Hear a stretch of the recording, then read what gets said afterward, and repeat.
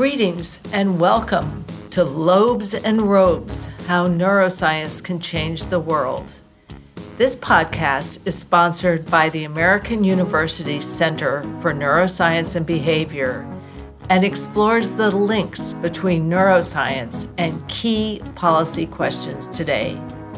I'm Susan Carl, a professor of law at American University Washington College of Law, and I will help lead discussions throughout our series along with Dr. Terry Davidson, Director of the Center for Neuroscience and Behavior at American University and a distinguished professor of neuroscience here. This podcast is for anyone interested in how scientific discovery can make the world a better place. Thanks for listening.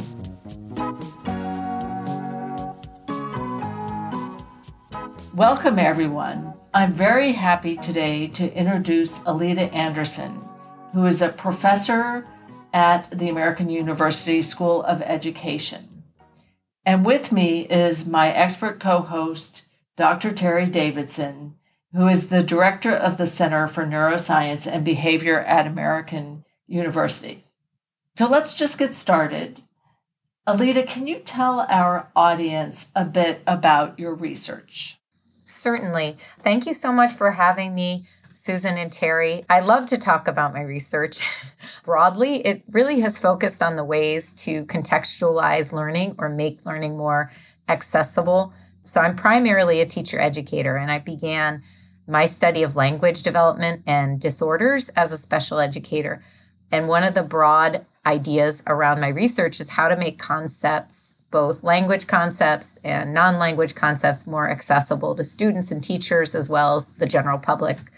So that's a broad brush, but I focused most of my work on dyslexia research, and my early research on dyslexia was focused on language processing variables that distinguish students with and without dyslexia across different cultures and language backgrounds. But what I learned over decades of working with students and families and educators is that the understanding and treatment of dyslexia is very highly privileged information, even among school professionals. So my more recent work on dyslexia, about the past 4 years or so, has really been focused on how and why there are gaps in professional knowledge about dyslexia and trying to find ways to address the gap in understanding. So that's sort of my more recent focus. Thank you for that. So can you tell us a little bit about what you found out about the gap between neuroscientists and educators' understandings of dyslexia? So as I said, my main focus has been on supporting teachers' increased knowledge of children's reading development and dyslexia more specifically. In terms of the neuroscience connections, I'll sort of go historically. One of the things that in the past decade that has really spurred my thinking on this topic has been the increased attention to better understanding brain behavior relationships that underlie language and reading acquisition. And so most of us now are pretty familiar with the term the science of reading, and that has come about in particular to address the gap between what educators may have access to in terms of neuroscience background and the understanding of the way that the brain learns to read. So one of my earlier works was focused on neuromyths. And so the neuromyth, or the misunderstanding about the brain and learning, in particular around dyslexia, is the dyslexia myth. And that dyslexia myth has been something that a great number of researchers have identified as one of the most persistent myths or neuromyths among not only educators, but the general public, and even those with self-reported high neuroscience background. So that idea around a myth of dyslexia around backwards reading in particular has been something that I've looked at as a way to improve not only dispelling the myth, but improve educators' understandings about the ways in which neuroscience supports a better understanding of the reading process. So, Lita, first I want to congratulate you on this paper that you had in Frontiers in Psychology, Dispelling the Myth. You were an author along with McDonald and several others. And this is a really paper that's been reviewed, I should say cited, or at least viewed, more than 99% of all the other papers in that journal. And that's a very impressive journal. So congratulations on that. One of the things that paper said was that about 46% of people who had high neuroscience exposure, and you said that was self-reported, basically believed in this really large number of neural myths. Do you have any sense of why that might be?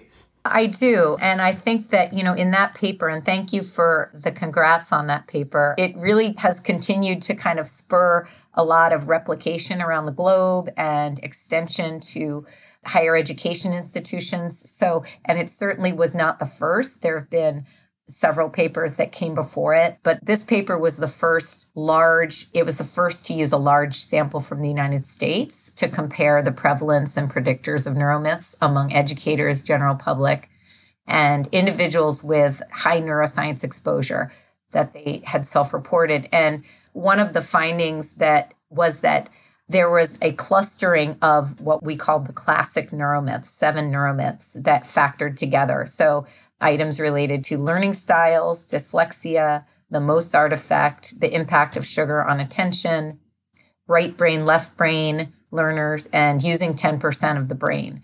Those clustered together. And even though the general public endorsed the greatest number of neuromyths, and fewer were endorsed by educators and those with high neuroscience, the most commonly endorsed neuromyths across all groups were the dyslexia myth and the learning styles myth. So your question is why?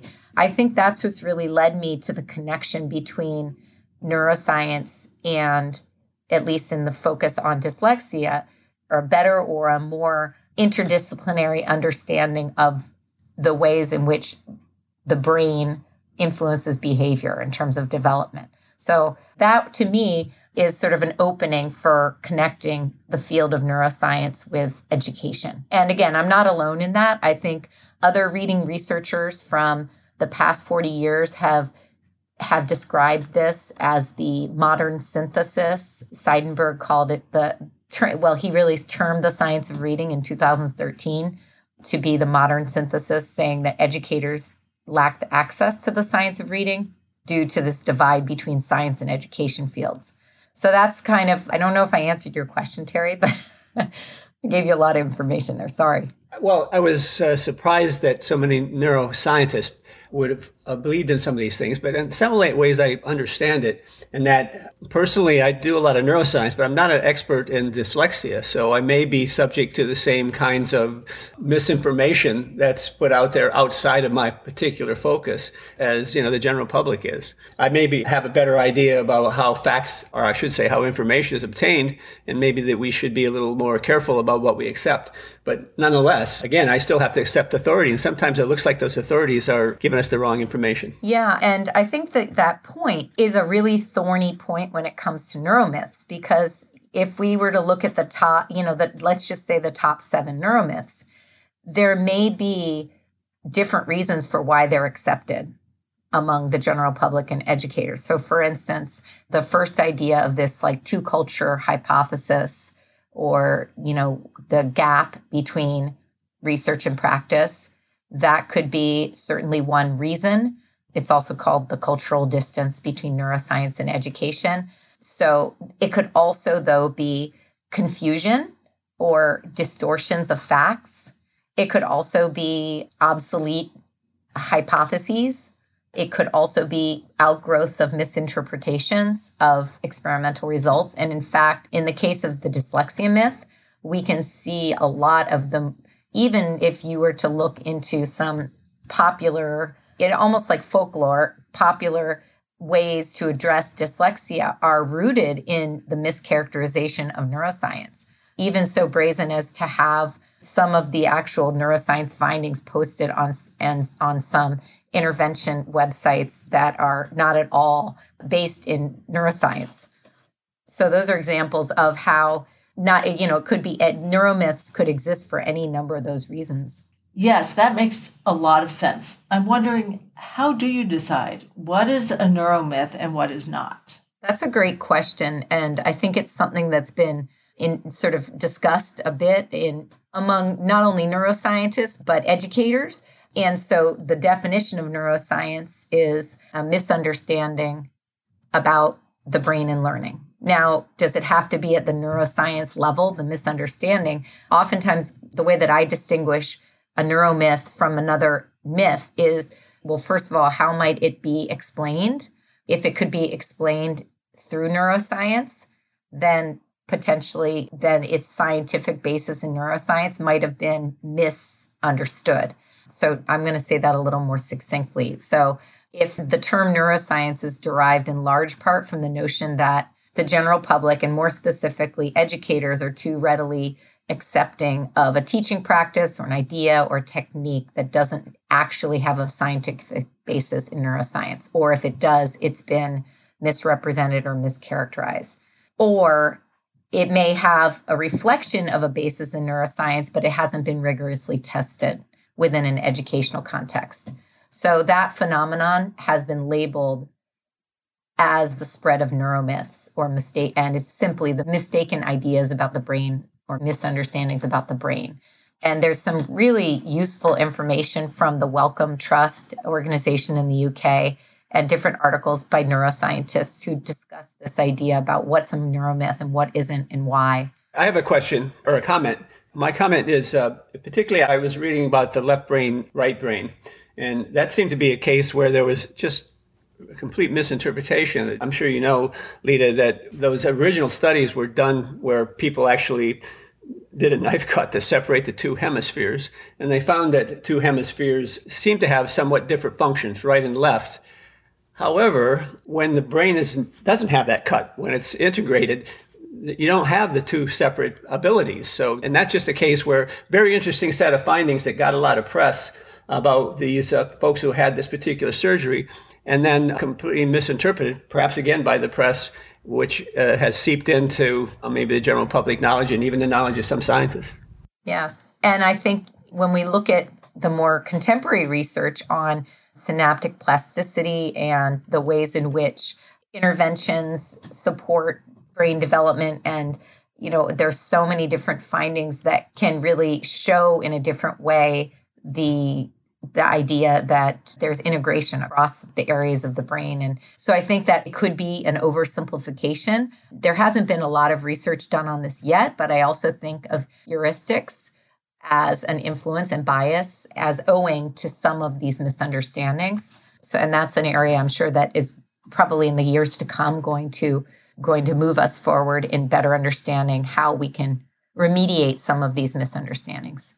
I wanted to ask you a little bit more about what is a neuromyth. I took your test and I didn't do very well on it. One of the things I thought was true that you point out is not true is that students have different preferred learning styles. I'm wondering, is that a neuroscience question or is that more of a psychology question? And might there be evidence in one field that tends to support that proposition, even though it's not supported by neuroscience research per se? I think that's a great question. I think that the fact that learning styles, as it's been coined a myth, has been something that has really shaken education in many ways. It may have the fact it can't be explained necessarily by neuroscience, but what it can be explained by is the fact that we don't have evidence that a style, or otherwise known as a preference, a learning preference, is going to predict or make you better at whatever task you think that it will make you better at. So is that a neuroscience finding? No, that's a psychology finding. In fact, Paschler and colleagues explain this as the meshing hypothesis, that if you believe that if you have a preference for visual information and you may consider yourself a visual learning, there is no evidence and when it's been tested, there isn't evidence to show that you will actually be better at a task that is either visual or auditory or any other modality. So really the question is, what is the utility value of a preference? And I think it's a really intuitive question, and one that educators have maybe, this might go to the point about the causes of neuromyths. And if we were to parse out and say, okay, the learning styles myth may not necessarily be a neuromyth because we can't necessarily prove it or disprove it through neuroscience, and there may not be a lot of neuroscience that has led to that misunderstanding. It's really been more of an intuitive, I think, more of an intuitive way that people have understood education or experience. So if we were to think about learning styles as exposure to different, auditory, visual, kinesthetic, movement, tactile, so touch, so all the sensory information. And if your preference is rooted in one sense, perhaps it's the multimodal presentation and its frequency that is supporting your learning because of the multiple exposures, more so than it is your preference for any one of those things. Right. And you make that point in your paper. It's such an important point to say that if you've got the science wrong, and I hear you saying that the science shows that if you think you're an auditory learner and you just learn best through auditory means, the evidence actually establishes that you're not necessarily going to be learning any better using an auditory modality than if you learn through all the different ways that one can learn.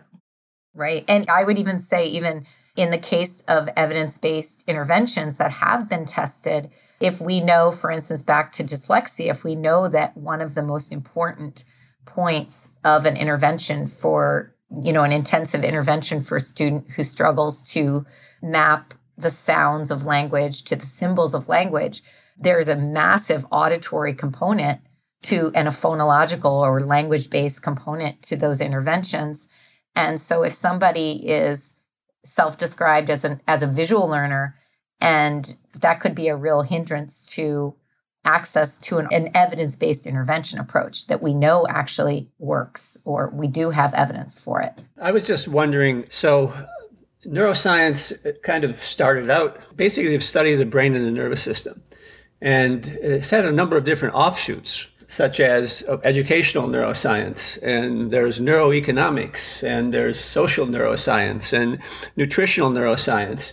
And I think in a lot of cases, you think that could be part of the problem. In other words, there's basic understanding of how the brain and nervous system works, and that's getting interpreted by folks who aren't necessarily neuroscientists. They certainly are knowledgeable people in their fields. So in other words, there could be the basis of overgeneralization. I was just wondering what you thought about that. That is my biggest question about how to change the persistent misconception of dyslexia. We know that knowledge transmission is an open question, and debunking messages, just because we tell somebody that the dyslexia myth of backwards reading is wrong, maybe that in and of itself counters the misinformation. But I think the question really is, how do we support educators, families, and the general public to have a more sophisticated understanding about the ways in which the brain works within a particular context or domain. I mean, I think that a lot of times, if efforts are too broad, then I think that could also be a source of confusion. So in the case of dyslexia, perhaps focusing on synaptic plasticity, focusing on the reading network and different regions of the brain within the reading network could more deeply address school professionals' understandings than something that is very general. But you raise a really important point that these disciplines, education and neuroscience, are disparate disciplines. And so kind of back to some of the earlier discussion about cultural distance. How do we improve those connections? I've ran or finished this pilot study developing a module that was a multimodal learning module for school professionals on really targeting the science of dyslexia and the neuroscience of dyslexia.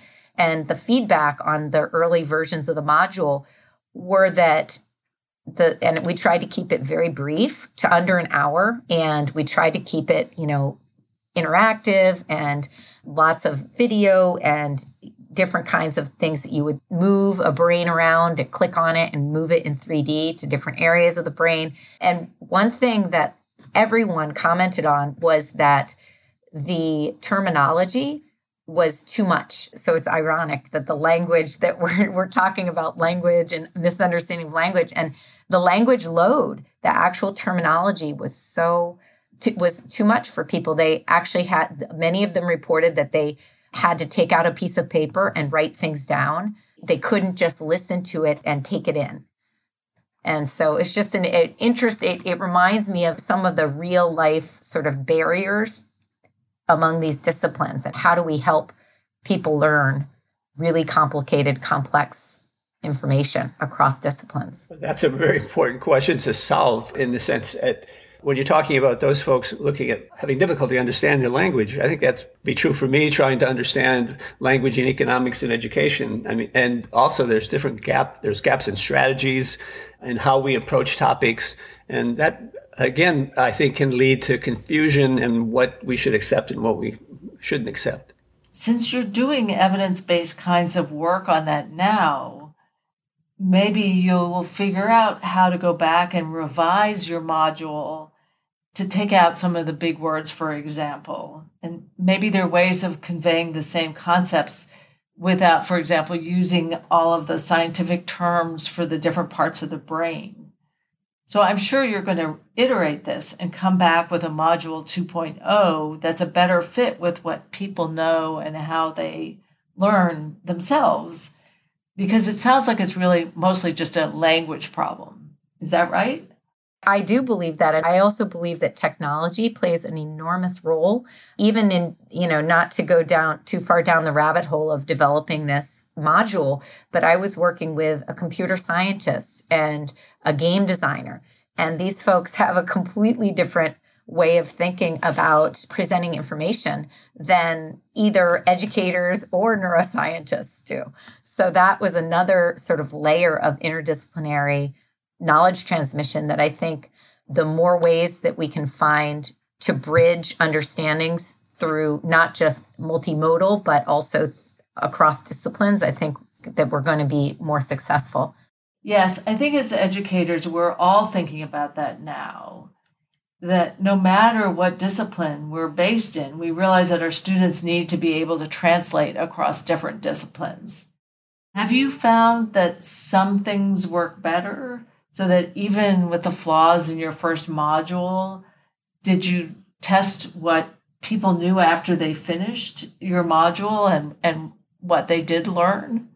They certainly knew more neuroscience. So we looked at neuroscience understandings. We looked at specific topics in dyslexia, characteristics of dyslexia. We looked at neuroscience concepts support, for understanding dyslexia. We also looked at how this module improved decisions about practice or, referral intervention. And then the last thing we looked at was neuro-myths, whether participation in the module moved the needle on the neuro-myth around dyslexia, as well as whether it had any sort of more generalized effect, if a more sophisticated notion or understanding about the brain in relation to dyslexia learning would have an influence on other myths, even that we didn't target in the module training. And what we found was the most significant impact was on the neuroscience of dyslexia, followed by the identification or characteristics of dyslexia. And not surprisingly, the dyslexia myth endorsement went down significantly, which was nice to see, but there wasn't really an effect on the other endorsement of neuromyths. Those continued to show the endorsement at rates that were reported in previous samples. And the other thing that it didn't do, it didn't translate to the items that we had on practice-based decisions. So if it was in terms of deciding what types of approaches to use. So even when, and I think this goes to the translational piece, even when you do have a better understanding about the brain and learning with respect to dyslexia, and you may no longer endorse the myth and have a more sophisticated understanding, we still don't have very much research around how that translates to improved interventions for students. And that really, I think, is the next, there's very little research on the connections between these kinds of approaches for professional development, school professional training, and then improved dyslexia identification or intervention outcomes. So that is really, currently underway. I think that area of research is currently underway. Alita, do you think that in some ways there's too much trust in what are called facts in science? And it's been a long time since I've been in a high school or in a science class, but that science is taught as a collection of facts. And once we say something is a fact, it makes it more difficult to view it as a myth. And so one of the things I think you're doing is great, and that is you're pointing out that some of the things that might have been considered facts aren't necessarily facts. My question is, do you think the way science is being taught, say, in high school and perhaps in some cases even college, it makes it more difficult to get rid of set facts from myths, so to speak?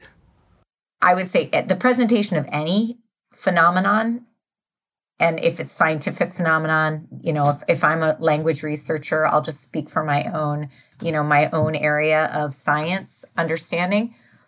But whenever I teach my students about the ways in which language develops, and the most clear sort of dichotomy is, does it develop through nature or does it develop through nurture? And invariably, my students, once they get to know me, they always say both, right? And so I think that that's the case with any scientific phenomenon. Anything that is fairly complex is that at least I would hope, in the case of teaching science, that we're really helping to scaffold students to be able to grapple with multiple understandings of a phenomenon. And that will help them then to be able to, if we think about science as proving or amassing evidence to get to something that has more or less, and then maybe debunking one and calling it a myth over others, I feel like it almost should go the opposite way, where we're exposing people to a lot of different ideas and helping them to make decisions about, based on evidence, what is in fact the strongest hypothesis or the strongest evidence, which then supports this idea of myth busting or being a critical consumer of not just research, but everything that is out there for consumption, every type of information. So that's a really broad, I know that's a very broad pie in the sky answer, Terry, but I don't want to put science teachers under the fire, because I think that teaching in the 21st century is a really complicated matter, because there are so many ways for students to go down a rabbit hole of misinformation. I so agree with you. And I really think that part of it is that it's less about the knowledge per se and more about the attitude about assessing potential knowledge. So it's important to teach students to maintain some sense of skepticism in what we understand, and to realize that what we believe is true at one moment, based on the best evidence available at the time, may change over time. And that in itself does not discredit the process of making science and gaining knowledge. It's just part of how one should approach critical thinking skills in general. And that seems to me to be really important, and something that we should start thinking about and teaching students quite early in their educational careers. Yeah, I think yesterday's facts are today's neuro-myths, and most likely today's facts are tomorrow's neuro-myths. And so we need to be able to anticipate, get the notion that what we're looking at is the best information that we have. And I think that's exactly what you were talking about, Alita. But hopefully you will find a way to do that. Well, and I think back to the premise that knowledge acquisition is highly privileged. The fact that if you understand what dyslexia is and how to support a student who has that, you are in a much more privileged position than many, many people who don't have that same access. And that to me is a really, especially since, we have upwards of 20% of our population identified with dyslexia, that is one of the most important reasons to make sure that there is more access for everyone, not just for teachers, but for caregivers. And for students themselves. So those are things that I feel very passionate about. And I think the evidence that supports the fact that if students with dyslexia don't receive intensive intervention that's evidence-based, that dyslexia and learning disabilities that are untreated in students oftentimes are co-occurring with school dropout rates, with unemployment, and also with incarceration. And so those kinds of inequities that we see early on for children and families really persist through the lifespan. So, taking it from just about knowledge transmission to how can we support the public to not only be more informed, but really get the services and supports that all students and families deserve is one thing that I'm very passionate about. And let me ask you, if you did become a policymaker and you had the power to make policy changes that would help in all of these really important ways that you're talking about, what would be your priorities? I think that and this may be my influence as a special educator, what I would love to see is a federal law that supports specifically dyslexia, and much in the way I could envision it, like the way the Individuals with Disabilities Education Act works in terms of supporting comprehensive programming across screening for dyslexia, intervention, and ongoing professional development. And I think it's really also important, like IDEA, like the Individuals with Disabilities Education Act, supports across early intervention and early childhood, as well as through secondary education, because of, the high comorbidity rates between learning disabilities and other post-secondary outcomes. It seems like we've gotten a better handle on providing early intervention.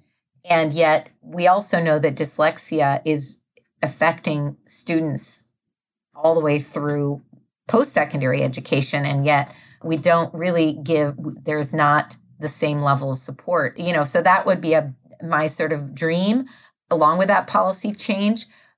I think that supporting states and localities to better identify children and serve families and school professionals, not just pre-professionals, but people who are in the field. And that kind of goes back to the earlier discussion about if school professionals who haven't been to school in 10 years, 5 to 10 years, they may need to have more advanced understandings about dyslexia that they just don't have access to because of the distance between when they finish school and the knowledge and the research that has amassed since. So that would be another area. And then the final policy change would be targeted research that examines the connections between professional development, training initiatives, not just to pre-service teachers, but in-service teachers, and then improved identification and intervention outcomes for students. Alita, are you in touch with people? Is there a interdisciplinary collaboration going on between people like you who do this research and those who are working on policy improvements? Or is that a dialogue that needs to be set up? There are some really strong supporters of the science of reading and very specifically initiatives through International Dyslexia Association, as well as I'm trying to come up with, I don't want to use the acronyms because you know how acronyms go, but CORE and IDEA, and the Reading League is another policy to practice organization. So many of these organizations Among them, Deans for Impact. You may have heard of Deans for Impact. These are consortiums, not only of higher education, but also dyslexia advocacy organizations that have bridged with reading scientists to further advocacy outcomes for what is expected or what should be taught in terms of reading research for school administrators. But the question, I think, remains about how do it's currently happening at the state level, state and local level. And so that I would say is where federal funding and initiatives could be aimed. So in terms of interdisciplinary, our educators, and particularly people interested in dyslexia, are they working closely with people who are neuroscientists? What would be the main kinds of information that you'd want from a neuroscientist? And I guess, are neuroscientists currently trying to provide that type of information? I think there are quite a few neuroscientists that are making these connections. And I am not a neuroscientist, so I want to always make sure that I am careful in showing my own lack of knowledge. But it's something certainly that I think it's an area that I think has great promise for supporting educators to be better understanding of the brain and learning with respect to reading. I could certainly go through a few different areas that other neuroscientists that study reading in particular have identified. I mentioned the Reading Network. Reading Network refers to the brain areas that are associated with reading development, the relationships between different brain regions, and their implications, what implications they have on not only the development of reading, but when there are reading disorders. So we were talking previously about the myth of right brain, left brain, and the newer or the more complete idea around the interactivity of the different brain regions. So I think that's something that could certainly be of use to supporting educators' increasingly accurate and comprehensive understanding of reading development and also disorders. Another area that neuroscientists have identified is the idea of when the reading brain is disrupted in dyslexia or through dyslexia.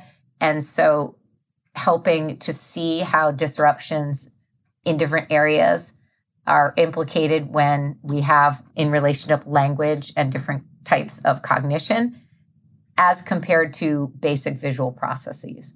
So that could, just that idea that really helping people to dispel that misunderstanding that reading is about or dyslexia is about a visual processing could really support a better understanding. And then some of the other areas in terms of neuroscience concepts and principles, this goes to one of our earlier discussion points, how much neuroscience is really necessary for educators to know. And Dan Willingham puts that point across. If you're an educator, how important is it to be steeped in neuroscience if we're talking about concepts like neuroanatomy, neuroplasticity, working memory, processing speed? I think those could all be supportive of educators' improved understanding of dyslexia, as well as other learning-related behaviors.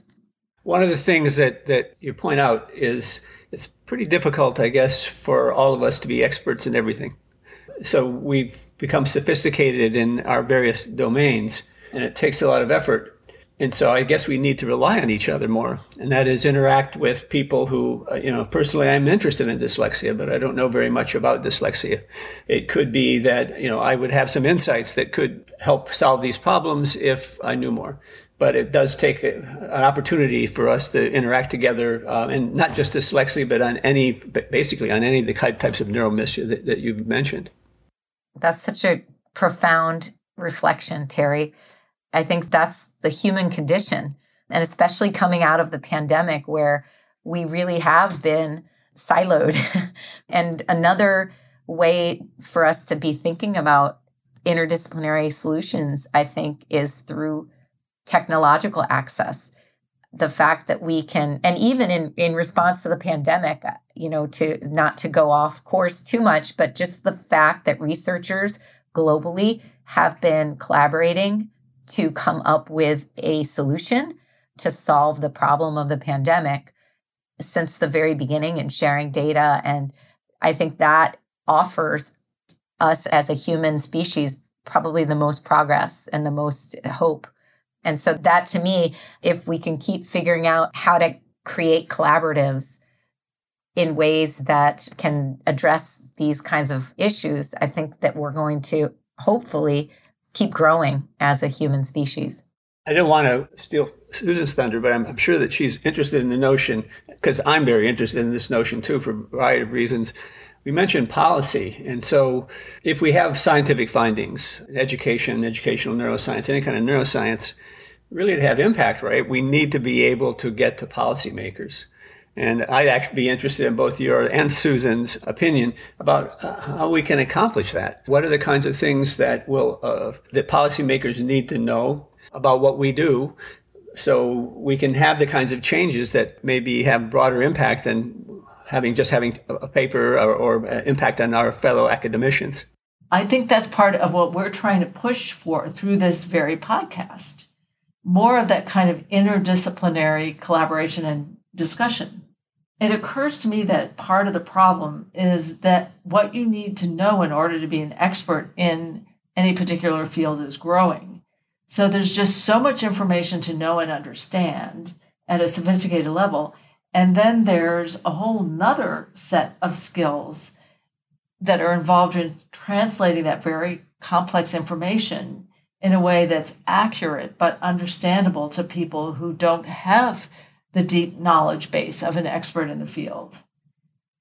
And so we're still, as a society, kind of trying to figure that out. How can you be both very specialized, but also collaborative with others? It will probably take a long time to figure out the best practices for doing that. That is something that I think that even within different domains, I think that's what makes it maybe such a challenge, sort of conceptually, is that even within different domains, say if we're just talking about policy research around dyslexia, that could have a whole set of influences that are unique to this topic, versus if we were looking at, like you were mentioning, neuroscience and nutrition. And that has a whole other set of influences and players. And so, maybe thinking about policy topics as well as the different kinds of players involved in them or audiences. Yeah, that actually, the notion of neuroscience and nutrition really dovetails with education. And that what we know about nutrition and the brain and its impacts on memory or brain areas of memory, I mean, those are really kind of still underexplored areas, but kind of exciting. And it would be nice if we were able to integrate more. Well, in terms of the similar audiences, even if, as Susan, you were describing, even if there are different levels of expertise or specificity for particular topics, there are shared audiences, certainly, in terms of nutrition, food access, and things like that are shared across schools that have concerns about students with dyslexia. And so I think that there could be some really interesting ways to think about neuroscience's reach across different areas of need for communities. And that could be an interesting policy direction as well. Well, it sounds like there's so much more we could continue to talk about, and maybe we'll be able to get back to all of this another time. What are you headed off to do next? What's your next big research project on these topics? My next big project is we're in the process of finishing this paper and publishing it. So that's one that we're working on right now.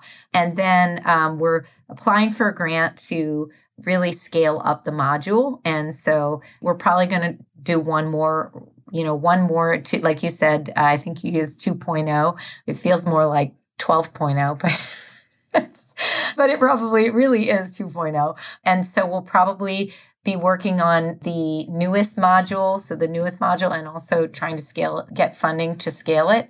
And so I also have another project where we are replicating findings that from a study with higher education professionals that was published by the Online Learning Consortium that was focused on neuromyths and evidence-based practices. So we are replicating that study. We're adding a few items. And so that is underway as well. So I'm sort of working on in those two areas. That sounds like a fascinating research agenda.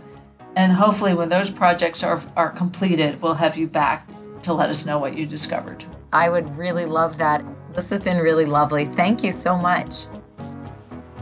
Well, that's it for this podcast episode. Thanks very much for listening. And as always, we welcome your feedback at neuroscience.policy@american.edu. We hope you'll join us again for our next episode, and do let us know if there's anything in particular you'd like to hear more about.